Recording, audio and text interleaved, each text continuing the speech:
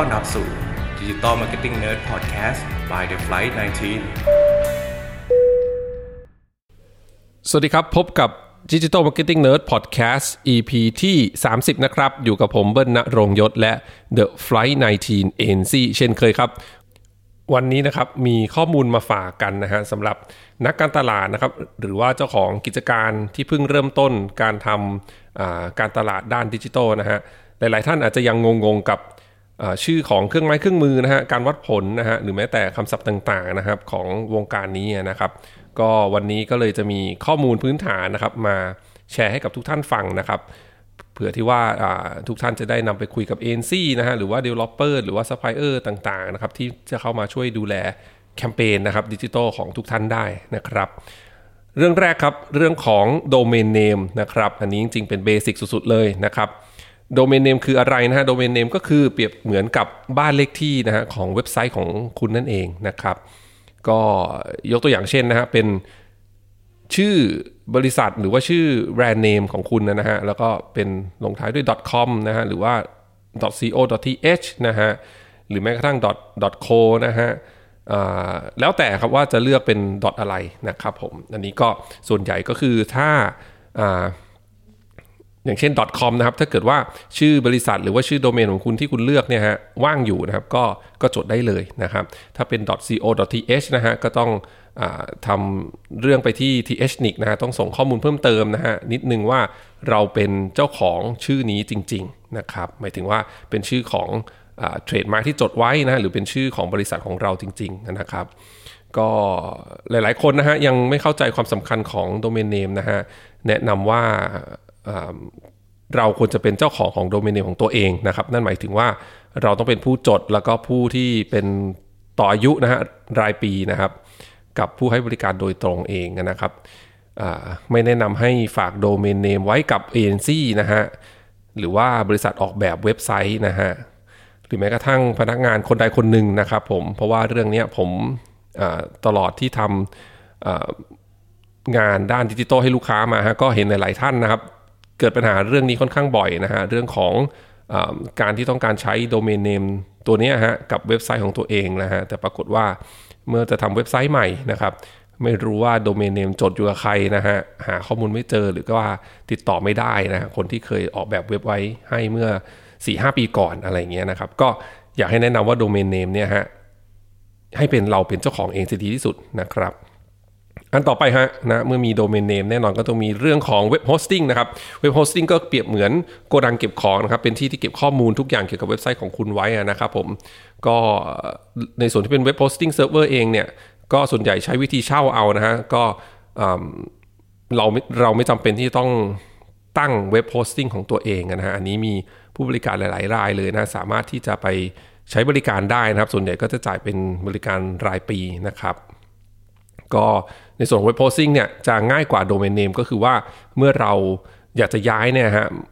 การที่จะย้ายเว็บโฮสติ้งเนี่ยจะยุ่งยากน้อยกว่านะครับอันต่อไปครับเมื่อมีเว็บโฮสติ้งก็จะมีในส่วนที่เป็น FTP นะฮะ FTP ก็คือ File Transfer Protocol นะฮะก็จะเป็นเรียกว่า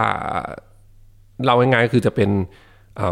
ตัวที่เราจะสามารถที่จะเชื่อมต่อนะครับเข้ากับเว็บโฮสติ้งนะครับเพื่อเป็นการอัปโหลดไฟล์ต่างๆนะครับอัปโหลดไฟล์เว็บไซต์ขึ้นไปได้นะครับก็เวลาที่เราคุยกับคนทำเว็บเนี่ยฮะเราก็จะต้องมีเรื่องของ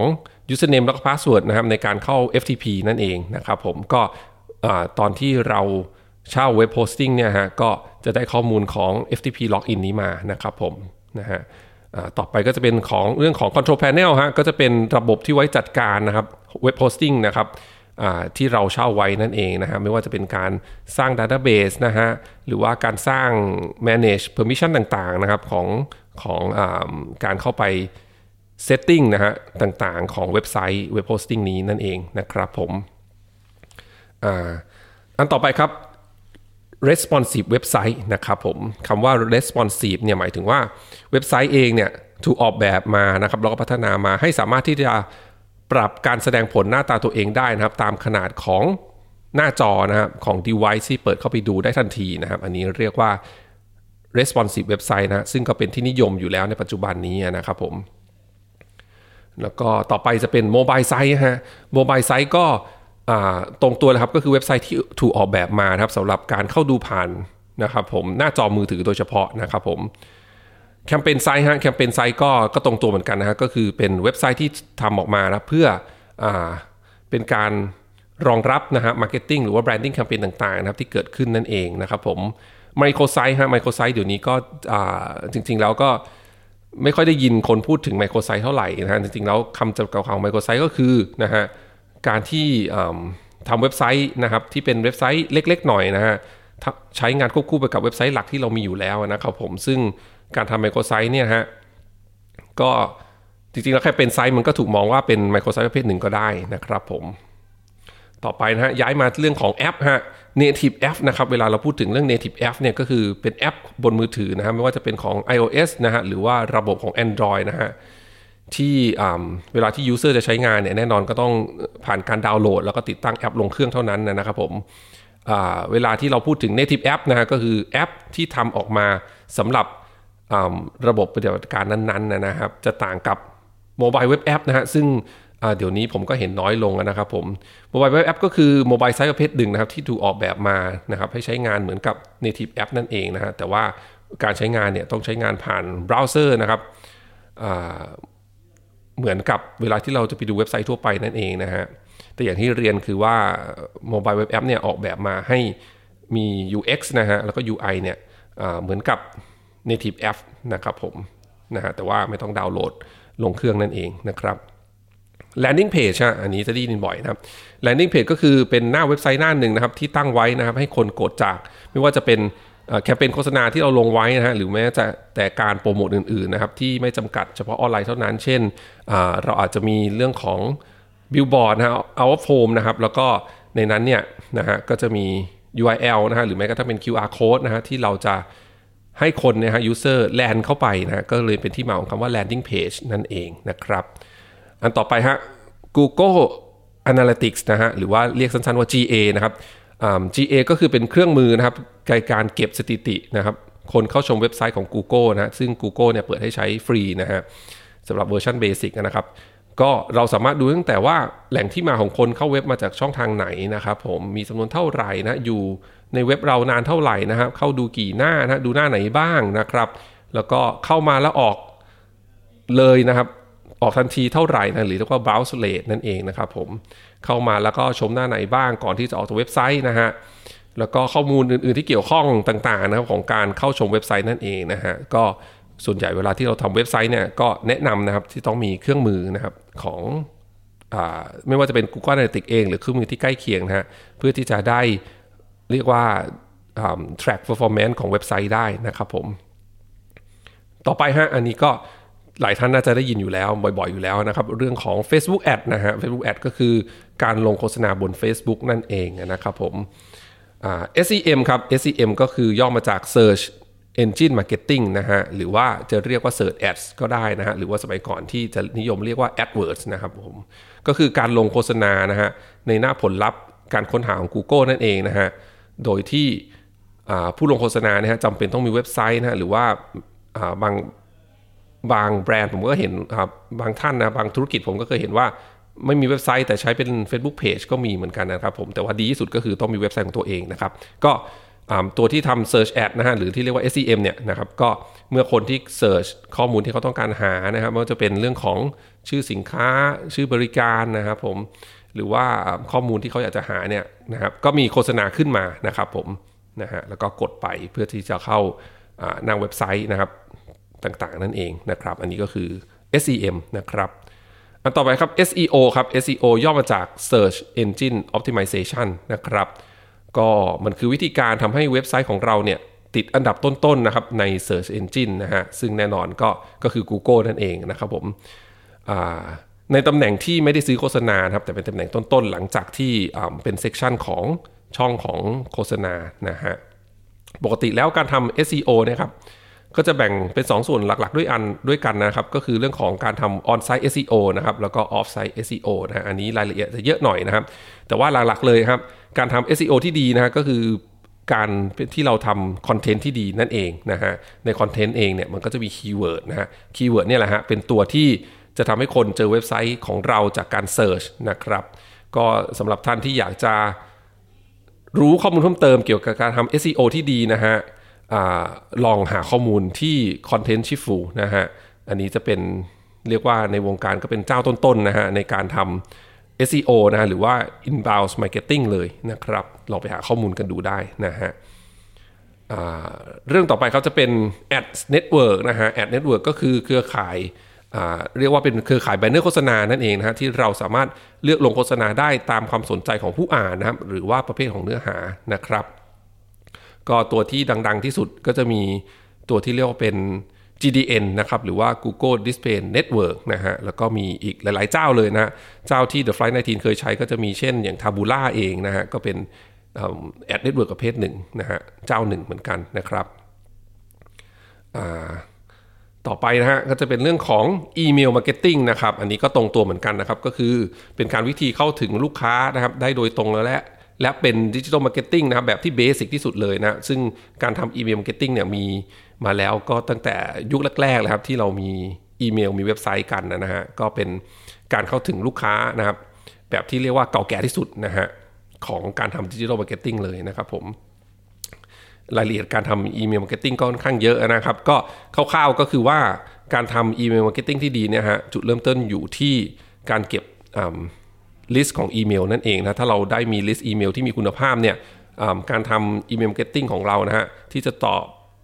ตอบโจทย์การตลาดได้เนี่ยฮะก็ถือว่าสำคัญที่สุดนะครับ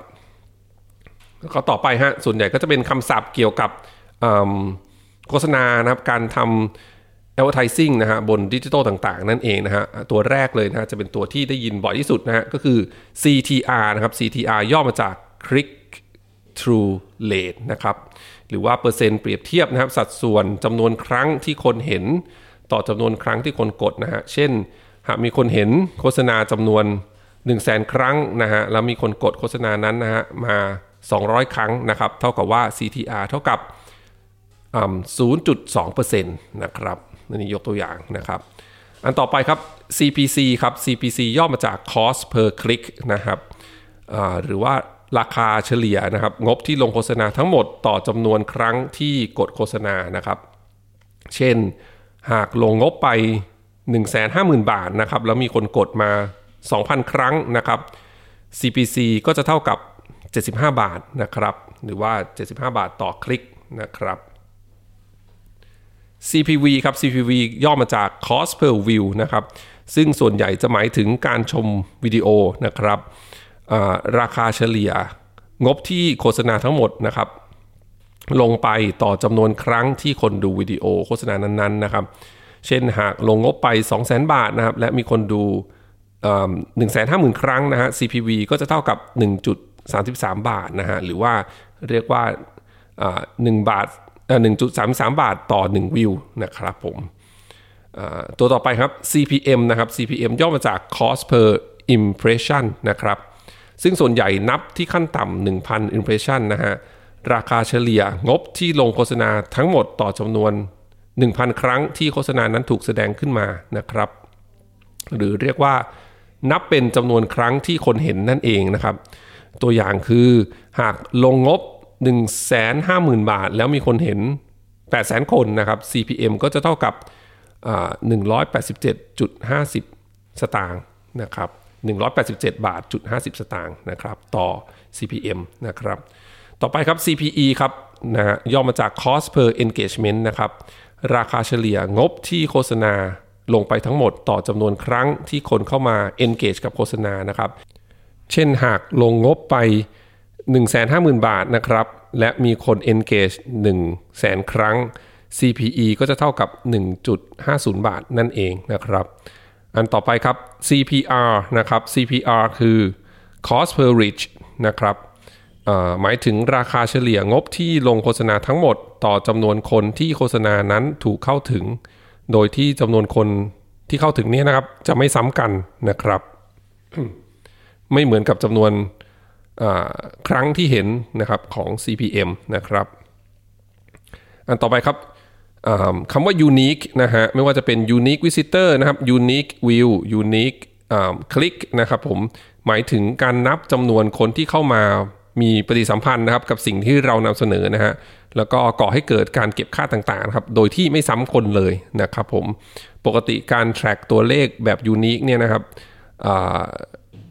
ที่จะ track ได้นะจำเป็นจะต้องอ้างอิงด้วยข้อมูลที่สามารถจำแยกบุคคลได้นะครับถ้าเป็นของ Facebook นะฮะยกตัวอย่างเช่นเป็น Facebook Account นะฮะแยกจำนวนได้ว่าบุคคลนั้นนะฮะเป็นคนเดิมที่เข้ามาหรือเปล่านั่นเองนะหรือว่าเป็นmember ของเว็บไซต์นะครับที่เข้ามาในเว็บไซต์ของเรานะครับผมตัวต่อไปครับ advertorials นะฮะซึ่งก็คือบทความที่ถูกผลิตขึ้นมาเพื่อให้ข้อมูลสินค้าหรือบริการอย่างชัดเจนนะครับแต่ยังคงมีความประโยชน์นะฮะหรือว่าให้คุณค่านะครับกับผู้อ่านนะครับทางใดทางหนึ่งนั่นเองนะครับอินฟลูเอนเซอร์นะครับอินฟลูเอนเซอร์ก็แน่นอนนะครับหลายๆท่านก็น่าจะทราบอยู่แล้วนะฮะเป็นผู้ที่ถูกมองว่ามีอิทธิพลในการตัดสินใจนะครับเลือกสินค้าหรือบริการนะครับให้กับผู้บริโภคนะครับผมดังนั้นเนี่ยอินฟลูเอนเซอร์จึงเป็นบุคคลที่มีชื่อเสียงนะครับในหลายระดับนะทั้งเรื่องของมัคโครอินฟลูเอนเซอร์ไมโครอินฟลูเอนเซอร์นาโนอินฟลูเอนเซอร์ต่างๆนะครับผมหรือแม้กระทั่งระดับเซเลบนักแสดงดังๆระดับประเทศต่างๆนะครับที่มีจำนวนคนติดตามนะครับบนaccount โซเชียลนะครับผมหรือเรียกว่า follower นะครับแล้วก็ต่อไปคือบล็อกเกอร์ครับบล็อกเกอร์เป็นบุคคลที่เขียนรีวิวหรือบทความเกี่ยวกับเรื่องใดเรื่องหนึ่งนะครับหรือว่าหลายเรื่องที่ตัวเองถนัดนะครับผมแล้วก็บล็อกเกอร์ที่มีผู้ติดตามมากๆนะครับก็จะสามารถเขียนรีวิวโปรโมทหรือติดชมสินค้าบริการต่างๆได้นะครับผมประเภทของบล็อกเกอร์ที่มีคนติดตามเยอะๆนะฮะจะอยู่ในหมวดหมู่ของท่องเที่ยวนะครับความสวยความงามแล้วก็พวก IT Gadget นั่นเองนะครับแล้วก็นี่ตัวสุดท้ายที่จะมาแนะนำในวันนี้นะครับก็จะเป็นเรื่องของแชทบอทนะครับผมแชทบอทก็เป็นบริการอัตโนมัตินะครับที่โปรแกรมสามารถตอบโต้นะครับคำถามของผู้สอบถามมาได้ในช่องทางแชทต่างๆนะครับผมยกตัวอย่างเช่น Facebook Messenger นะฮะหรือว่า Inbox นะครับของเพจนั่นเองนะครับผมซึ่งแชทบอทเนี่ยก็จะมีหลายเขาเรียกว่ามีหลายระดับด้วยกันนะครับเป็นแชทบอทที่เป็นลักษณะเหมือน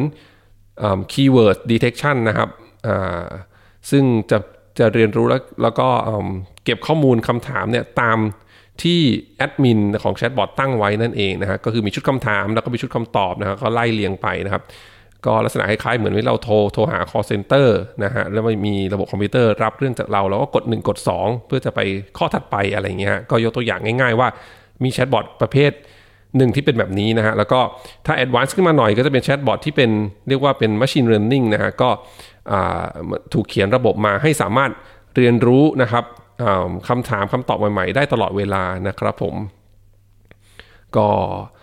ประมาณนี้ครับเรื่องของพื้นฐานคำศัพท์นะฮะหรือว่าtool นะครับการเรียกชื่อการวัดผลต่างๆนะครับของการทำ Digital Marketing นะครับก็หวังว่าจะมีประโยชน์สำหรับทุกท่านนะครับไว้